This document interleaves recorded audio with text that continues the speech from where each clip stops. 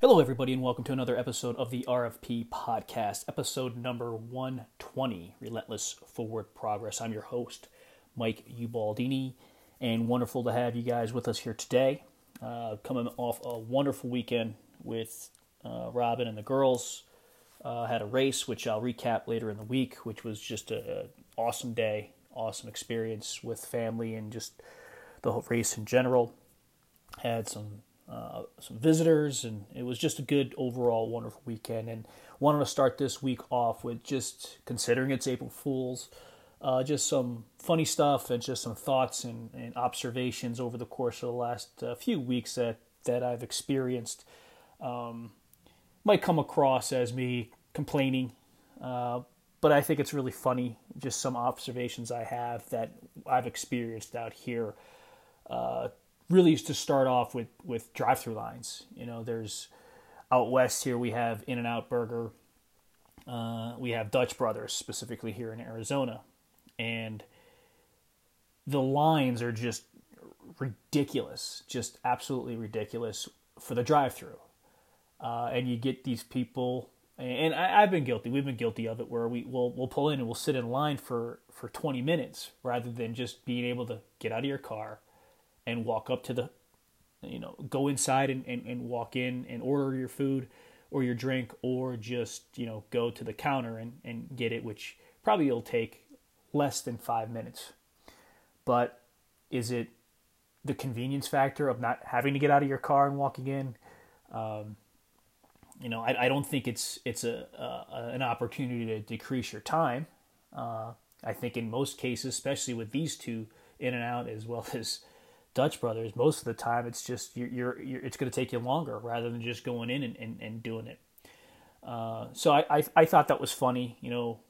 Are we in a rush? If we're in a rush, why are we standing or sitting in our car in line at a drive-thru? The other one is the whole mobile ordering at I know it's at Starbucks because I've seen it at Starbucks. I don't know if it's at other places. I think it is. I think Panera has it, and there's a couple other places that I believe we've gone into where there's that mobile ordering.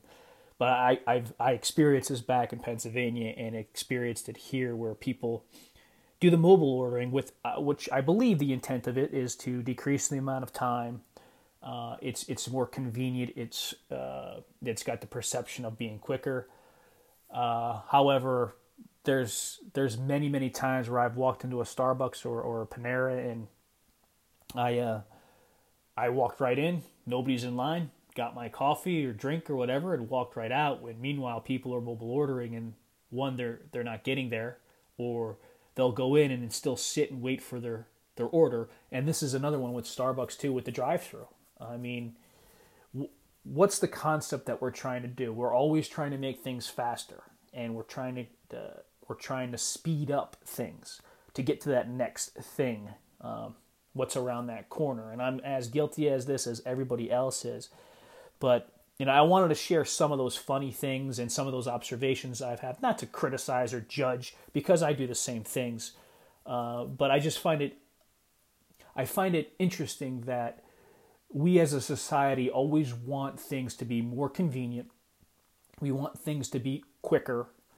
We want things to be better. And I think there's a lot of people that create ways and ideas come to fruition, and they invent things and come up with ideas that make things easier, better, and faster. But in reality, what are we missing out? For me, instead of going through a drive-thru, I would rather get out of my car, take some breaths, enjoy some fresh air, walk inside, and maybe connect with that person behind the cash register, or the barista that's providing me with my coffee, and have some of that connection, have some of that engagement. Yeah, we always want to speed up time, but in reality, we are going to want more time back. When we come to our end, we're going to want more time. And another thing we want is that connection, that feeling of being wanted, that feeling of being desired, to be loved, and to give off love, to have an impact on somebody else. How do you know you can I guess you could do it at the drive-through too, but it's fast, right? Versus going into a Starbucks and having a conversation with the person behind the counter, and who knows, one smile, one thank you, one hey, you're doing a great job, might change that person's day, might change that person's life. So I just wanted, I saw these were just some circumstances that I've experienced over the course of the last couple of weeks that I noticed, and I love just to put this stuff out there, and whether you use it and take it or tell me to go piss off, either way, it really doesn't matter to me. Hopefully it's helping you out. But I just want to encourage all of us to slow down a little bit, have that connection with somebody else, get out of our comfort zone a little bit to say hi and strike up a conversation, or just smile or shake hands or congratulate somebody, or just tell somebody, hey, thanks for making my coffee today. So wanted to put that out there today. Short one this week, or at least to start the week off. I'll probably be circling back with you next week for another podcast.